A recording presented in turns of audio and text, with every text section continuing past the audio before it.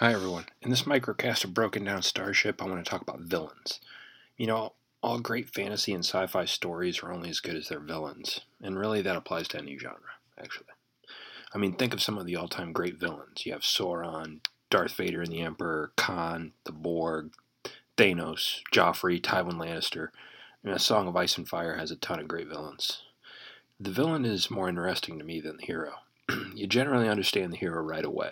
You understand his background and his motivations. But the villain, that's tough to get right.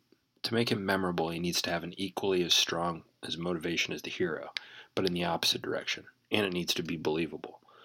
What made someone evil is much more interesting than the need to do good or the need to get revenge. When evil characters believe they are the good ones, that they're actually doing what's right, that's my favorite kind of villain. This is kind of like Thanos. He thinks that he's actually going to diminish suffering if he kills half the population in existence. Is he truly wrong? It's debatable. You can see both sides of the coin, and that's what makes a compelling villain, when you can see a little bit of right in the wrong that they're doing.